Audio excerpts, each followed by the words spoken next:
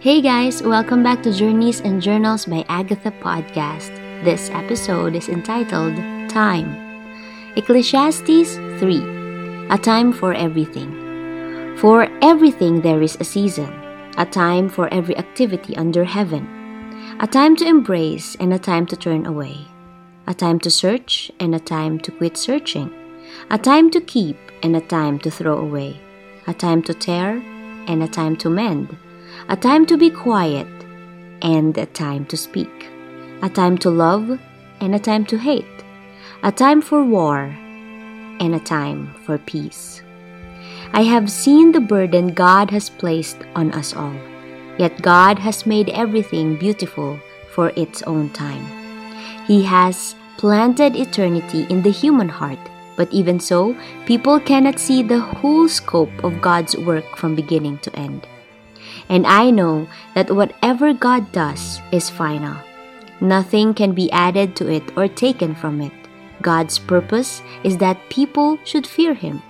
What is happening now has happened before, and what will happen in the future has happened before, because God makes the same things happen over and over again. Eternity can be defined as timelessness, and it got me thinking how an eternal God has even thought of time when He lives in eternity. Right now we live in time, and at this particular time the whole world seems to be at a pause, and it feels like time stopped for almost a year now. For so many years, human has been unstoppable. People travel from one place to another, accomplishing one task after the other. Yes, there is time, but we have become slaves of time. When a person looks at a clock or watch, there is a force that tells him that he needs to do something or that he should hurry up and finish the task at hand. A glimpse of a watch in a traffic jam can trigger a very stressful feeling and a thought of disappointing someone because you cannot make it on time. A missed opportunity, a broken relationship, a goal unmet. These are the things that time does to us. We always feel like time is a handful of sand that easily slips away from our grips.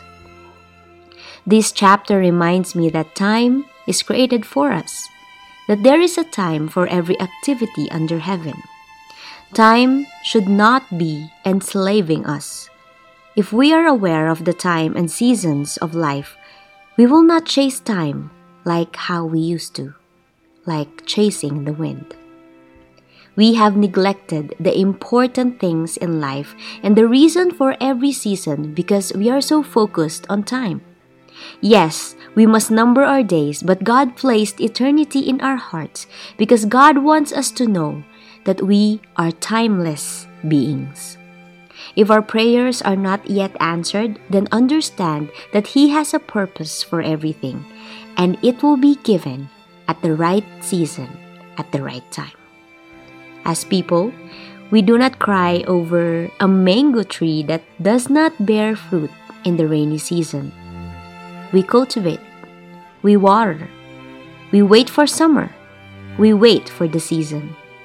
And when summer comes, we expect the mango tree to bear fruit, and we enjoy it. In this pause, God is telling us that He is in control of time. We could have planned things ahead and have our schedules running our lives, but He can pause anything whenever He wants to. Another thing is that God is not in a hurry. Like how He lives in eternity, He enjoys every day.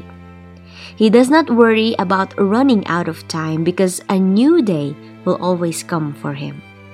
He wants us to be hopeful. He wants us to know that even when we don't toil, He can still provide.